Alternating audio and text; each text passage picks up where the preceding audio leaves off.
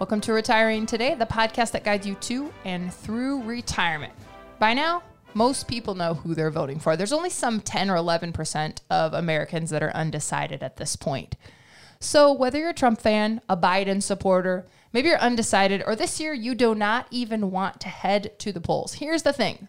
There will be an election and there will be a president elected. We may not know the result right away, but each president has proposals that could affect your retirement. So that's what we want to tackle today. We're not going to try to give you information that'll sway your vote or help you cast a vote. It's more looking at what each candidate is proposing, how it can affect your retirement, and most importantly, giving you action steps that you can take to insulate your retirement from whoever is elected. Here to help us through all of it today, Rochelle Smith, the producer of this podcast, and Lauren Merkel. He is a certified financial fiduciary and a certified financial planner. Lauren, we know that we'd like to think it doesn't really matter what's going on in Washington. I'm here in Iowa, or I'm in California, I'm in Maine. I don't care what lawmakers are doing. But the reality is, and we've seen it recently, we'll talk about that, what happens in Washington can affect retirement plans. What happens in Washington does affect retirement plans. In fact, we saw that just almost 12 months ago, December of 2019, huge legislative changes that took place that completely change or can change how you structure your legacy plan. 2018, we saw big changes from a tax code standpoint, and prior to that, we saw huge changes from a healthcare standpoint. So all of those legislative changes can have a direct impact on what you're trying to accomplish from a retirement vision standpoint and the strategies that you're going to put in place to help you do what you're trying to do retirement-wise. Molly, I'm really excited. Why is that? Because we found out right now that there's actually going to be a president elected. We're not going to... I broke the news here first. You broke the news here. This is the first we heard. Nancy Pelosi is not going to sweep in and take power. Got it. Somebody is going to be elected. I'm really excited to start the show off with that news alone. Yes, breaking news alert. We will elect a president the first Tuesday in November. When we will find out is unknown. Where are we going with that after that breaking news alert there? Well, there's been a lot of people saying that we're not going to elect Trump or Biden. Because I'm unfamiliar with this. Please, now you are enlightening me. Yes, good. Do tell. I'm unfamiliar with this theory of yours. The conspiracy theory. Oh, okay. Is yeah, good. Okay. That we're going to be undecided because of all the mail-in votes. It's going to take us a while to count the votes, and then they're going to be heavily contested. So we're not going to have a determination on whether it's Trump or Biden until after January. By that point, based on the Constitution, Nancy Pelosi is now the president-elect and has power until we can determine who the actual legitimate president is. I see. I wonder how Nancy feels about that. She feels really good. I was going to say, of course she does. Not a lot of other people may agree with that, but that's beside the point. We need to cue the spooky music now with all the conspiracy theory. Ooh, I can definitely do that. Either way, we will elect a president. We'll get the results at some point to be determined. And we realize today as we're podcasting that it takes not only the president to pass, law, but really the body that is entrusted with passing law is Congress. So clearly what happens with the congressional elections will have a lot of bearing on whether Biden or Trump get any of these proposals passed. But what we think it's important to do, or what we really want to do today, is talk real briefly about each of their proposals, and more importantly, talk about what you can do. Because what you can't do is determine right now from where you're sitting who will be elected. You can vote, you cast your vote, it's important. But right now, of course, none of us in this room know who will be elected either. But what we do know is how to help people meet their retirement visions. And that's what we've been doing. That's what Lauren's been doing for the last 20 years. He's seen lots of different presidential elections. He's seen how those affect the market, how those affect retirement planning. He wants to give that knowledge to us today, kind of help us work through what happens when a president is elected. So first, coronavirus relief. Both candidates have ideas about how to deal with coronavirus and the coronavirus relief. And we know it's a big topic in the election. Basically, Biden, more relief packages, Trump, more relief packages, maybe some more control on the state level. And we don't want to downplay their ideas and dumb them down, but we know that basically both candidates are going to spend money on coronavirus relief. And when we hear about Washington spending money, Lauren, we think about tax rates. We think about tax rates because the average national deficit over the last 2 or 3 years has been somewhere around $1 trillion a year. So we're into October of this year, and we've already spent, the deficit is around $4 trillion already through this year. So it's significantly greater than what we've ever seen before. The national debt is about $27 trillion, and it just continues to climb. Both candidates have expressed an interest to continue to provide more relief from COVID-19. So that is on the table either way. I think, as of note, as we talk about these legislative changes that they're talking about, or legislation that they're looking to implement, I think it's important to note that if Biden gets elected, then he's probably going to have an easier route to implement the legislative changes that he's looking for. Because the fact of the matter, if you have the legislative branch and if you have the executive branch, if you have the legislative branches and you have the executive branch, then you're going to have the ability to implement whatever it is you're trying to do much easier. Historically, we've seen that. So the Democratic side, they need to win 3 Senate seats, and they already have the House by 18 seats. So if Biden wins, he has the executive branch. Most likely, if he wins the presidency, they're going to take over the 3 Senate seats that they're going to need, and they're not going to lose the House. So they will have all 3 branches to implement pretty much whatever they want to implement, which means from a tax perspective standpoint, they do want to make some tax changes, and they'll probably be able to implement anything within reason, anything they want to within that first year. And what they're talking about is any changes that they implement, making that retro back to January 1st. And I think they almost have to. As an example, the capital gains tax that they're talking about is for capital gains and qualified dividends. Anything over $1 million, they're going to increase that from the 20% that it currently is up to 39.6%. So these wealthy investors who have these brokerage accounts with a lot of money in it, and maybe they have a lot of unrealized capital gains because the last 12 years in the market have been extremely, extremely rewarding. So they have all these unrealized capital gains, and if they know that they're going to have to pay 39.6 in selling this versus 20%, then why not dump all of those stocks, pay the 20%, and essentially start over? So the parties know this, and that's why they would have to make it retro back to January 1st, because they passed that bill in, let's say, June.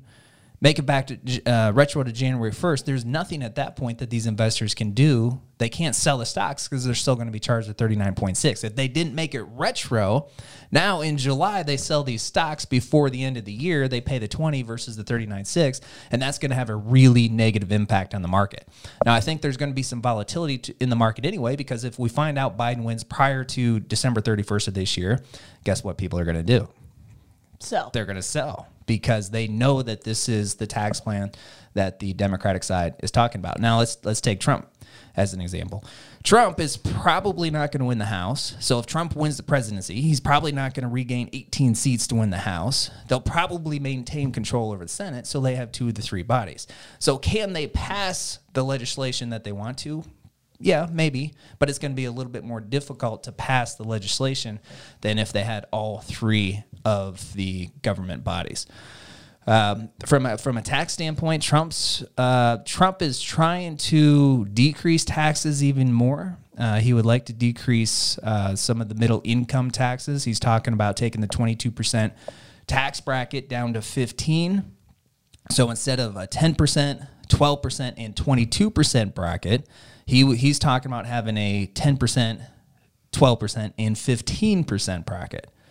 So there are some changes that he's talking about, but I can tell you, because of the credit card bill that this country has, at some point taxes are going to have to go up. And even Trump, if he wants to continue to decrease taxes, he may not have the support behind him to do so, because the country has to generate revenue to pay back these bills. Now, if we're the government and we're thinking about, we have this credit card debt to pay, where's this revenue going to come from?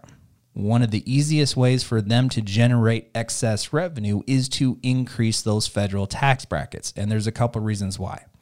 One is that historically these tax rates are low, meaning that 10% bracket, the lowest bracket we have to go all the way back to the 50s before we find another bracket that low. The 37% bracket seems really high, and it is, but in 1980, that was 70%. So historically, these brackets have been significantly higher There's 10,000 people retiring every single day. And that's going to take place for the next 15 years. When these 10,000 people retire today, they're going to still need income. The vast majority of their savings is in pre-tax accounts, which means these accounts they have never paid taxes on before. So they need income. They take income from these pre-tax accounts. They're going to be taxed on those distributions on that income. So if Uncle Sam wants to increase the revenue, then all he has to do is increase the tax brackets, the rate at which those distributions are assessed taxes, and that's an automatic increase in the bottom line revenue of the government. Historically low tax rates have been much higher. A record number of people retiring, needing to take distributions from their retirement accounts. It's an easier source of revenue increases for the government, which is why I think that eventually, whether it's 2 years from now, next year, or 5 years from now, tax rates are going to go up. So the best strategy for a pre-retiree or even a retiree who's listening is to decrease their taxable income. What can they do? Well, it's about implementing tax strategy with those. Let's go back to those pre-tax accounts. So there's $29 trillion in retirement savings in this country. The vast majority of that is all pre-tax, which means it's never been taxed before. So as an account holder of these pre-tax IRAs or pre-tax 401k plans, you're going to pay taxes on that money at some point. Whether you retire, you start taking distributions, or even if you retire at 65, don't need to take money out at 72, you're going to be mandated to take distributions out of these accounts, which means you're going to be mandated to pay any taxes on those distributions. So you're going to pay taxes on that money at some point. With historically low tax rates right now, one of the strategies that many retirees are engaging in is Roth conversions. You take a piece of your money from those pre-tax accounts, you shift it over to the tax-free Roth. You do pay taxes on that conversion in the year you do it, but once it's underneath the Roth, it grows tax-free forever. So in retirement, you take money out of the Roth, it comes to you federally tax-free. At 72, you're not mandated to take distributions out of the Roth like the pre-tax accounts. You can if you want to, but you're not mandated. And if you create tax diversification within your overall portfolio, meaning you have some accounts that will be taxed when you take it out, you have some accounts that won't be taxed when you take it out, now you can engineer an income plan that is going to have some distributions from the pre-tax accounts, some distributions from the tax-free accounts, which now you have a lot more control over what tax bracket you're going to be in. So what that does is it insulates you from any future tax rate hikes, and it also gives you more control over your retirement dollars. What we've always been told, and for the vast majority of your accumulation years, this was true. What you've always been told is you're going to be in a lower tax rate when you retire than what you are in your working years. Now, in the 80s, when you were working and you were paying 30%, 25%, 40%, some people up in excess to 70% on some of the money versus where tax rates are now, that's true. So you deferred taxes. You didn't pay taxes on this money that you saved in your pre-tax accounts then. That was a good thing. And now you have the opportunity to take money out of these accounts at historically low tax rates. So it could be really good timing for a lot of these pre-retirees and retirees. We just can't sit on our heels and not look at implementing effective tax strategies, because there's going to be a day that we have to take money out of these accounts, and we're probably going to pay a higher tax on it right now. I'm going to go back to capital gains for a minute because I heard something there. So you talked about wealthy investors and capital gains rates. Do capital gains rates also, though, affect, we're thinking upper echelon wealthy investors.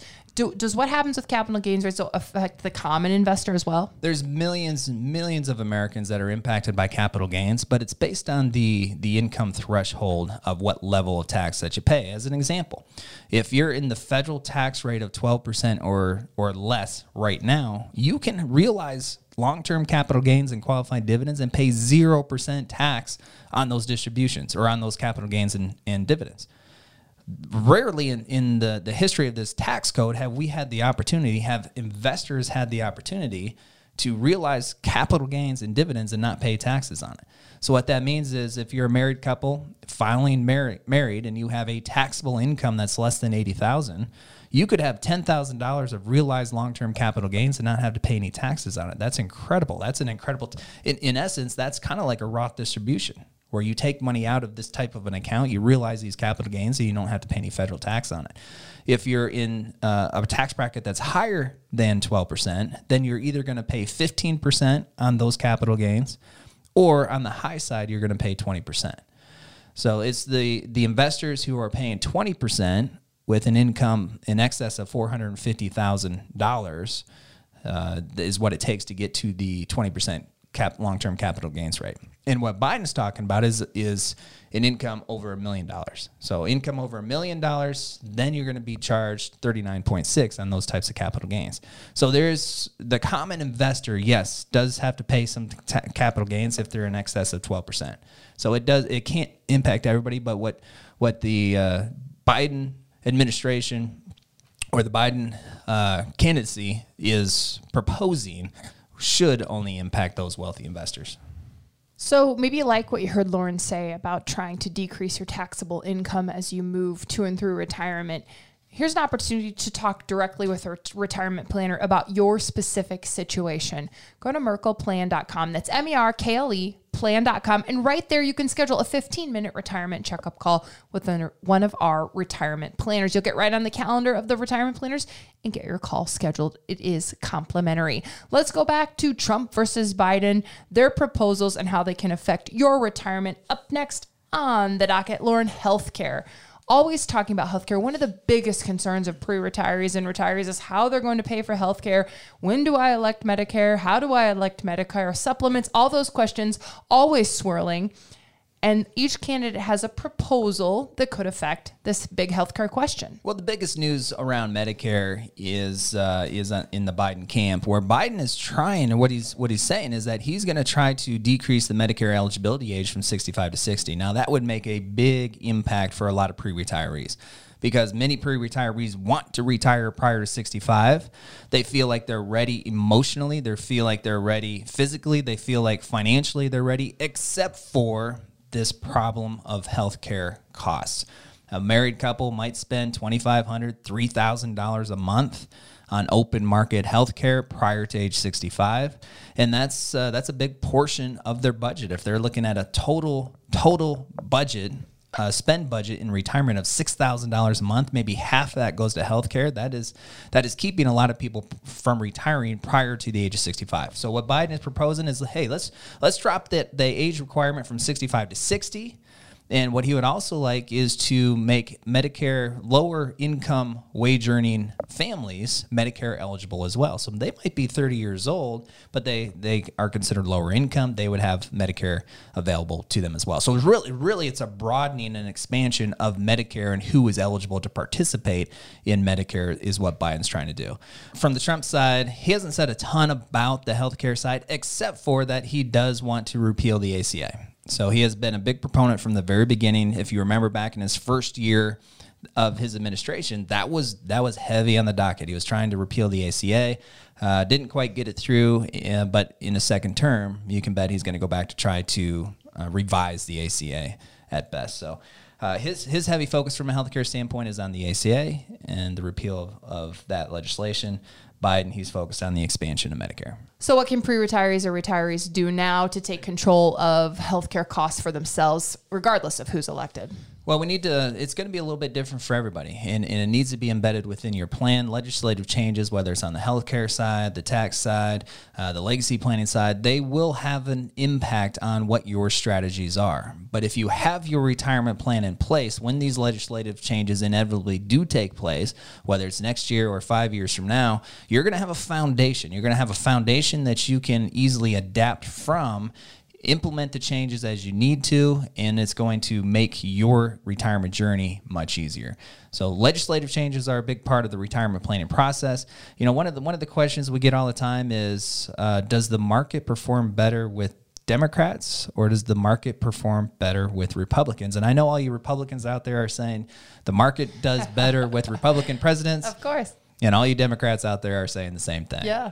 So what how does the market really perform versus Republicans and Democrats. So if we look back all the way to 1945, this is the administration of Harry Truman, right? Going back 45, almost 80 years, when Republicans presided over the country, there was more economic expansions than when Democrats did. So this is all about how do you compare who has done better, right? Economic expansions is one measurement, generally measured by the growth of GDP during the time that the president was running the country. There were more Republican expansions than Democrats. But if we look at recessions, there were far more recessions during Republicans being president than Democrats. So how you measure it, there has been really good economic periods when Republicans were in the presidency, and there was really good economic periods when Democrats, and vice versa. There's been really bad times and during both presidencies. So it's not a matter of are the Republicans going to win versus the Democrats going to win. It's a matter of how are you going to live your retirement? How are you going to use what you've saved over all of these years to fuel your lifestyle in retirement and make sure that you can protect and harness the power of all these resources that you have at your disposal now that you're looking to go into retirement or through retirement. And that information that Lauren was talking about comes from a really interesting Forbes article that we will link in the show notes that looked at the modern presidencies, the last 12 presidencies, and really broke down how the market did, what they inherited when they were elected president. So if you want to look more in depth into what Lauren was referencing, again, that will be in our show notes. Going back to the market, we know that the market is not only impacted by who's in power, it's impacted by things like the coronavirus. It's impacted by the buying and selling of major corporations. I mean, we know that the market will go up and the market will go down. But if you're getting close to retirement or in retirement, that can cause you a lot of anxiety. One of the biggest questions I received this year is Lauren, what do you think the market's going to do for the rest of this year? And my response is the market's going to go up and the market's going to go down because that's what it always has done. That's what it's always going to do. The biggest thing when it comes to the markets, regardless of who wins this presidency, is the markets are going to go up and the markets are going to go down. On average, bear markets, which means the market has lost over 20%, happen every 2.5 years. Market corrections, which is a down between 10 and 20%, happen on average once every year. 2018, we had 2 market corrections, one in February, one in fourth quarter. 2019, we didn't have any, but on average every year. And what that is that is an opportunity to take advantage of this market gyration. What I mean by that is what do people always tell us how to make money in the market? Buy low, sell high. Buy low, sell high. But if there's not a low, then when are we going to buy? Right. And that's that volatility, that market gyration that really allows us to buy low. And then it's about selling high. But the fact of the matter is most advisors and most people, most investors don't take advantage of these market swings. We just ride the ride of this roller coaster. So having an active plan, a proactive plan in place to take advantage of this market volatility, first of all, you can't have your portfolio reacting like the market because then you can't take advantage of it. So if you protect yourself against the downside, create a recession-resistant portfolio where your portfolio is not going to get smoked when the market gets smoked, and then you can take advantage when the market goes down. These are the strategies that need to be implemented within the portfolio. Doesn't matter who gets elected, the market's going up, the market's going down. What really matters is how you structure your investment plan and how you coordinate it with every other aspect of your overall retirement plan. Don't be surprised by market volatility. It's present, it's going to be here for some time, and it's going to be here for the rest of your retirement. So you're going to see a lot of volatility over the rest of your retirement. Take advantage of it. We've done several podcasts on stock market volatility. So if you want to go more in depth and hear Lauren's take on how to insulate your retirement or create a recession-resistant retirement, go back into our podcast and look for that. If you like what you're hearing, we invite you to rate, review, and of course, subscribe to this podcast. It's Retiring Today. And one more thing, we know that your retirement is specific to you, your goals, your retirement vision, your retirement savings, how you want to spend your money is all very specific to you. So if you want to talk about your specific situation, go to merkleplan.com. That's MERKLE plan.com and schedule a 15-minute retirement checkup call, or continue to listen to this podcast It's retiring today, and we thank you for listening. Merkle Retirement Planning is an independent financial services firm helping individuals create retirement strategies using a variety of investments and insurance products to custom suit their goals and objectives. Any information discussed in these shows is for educational purposes only and should not be construed as investment, tax, or legal advice. Investment advisory services are offered through Elite Retirement Planning, LLC. Insurance services are offered through MRP Insurance, LLC.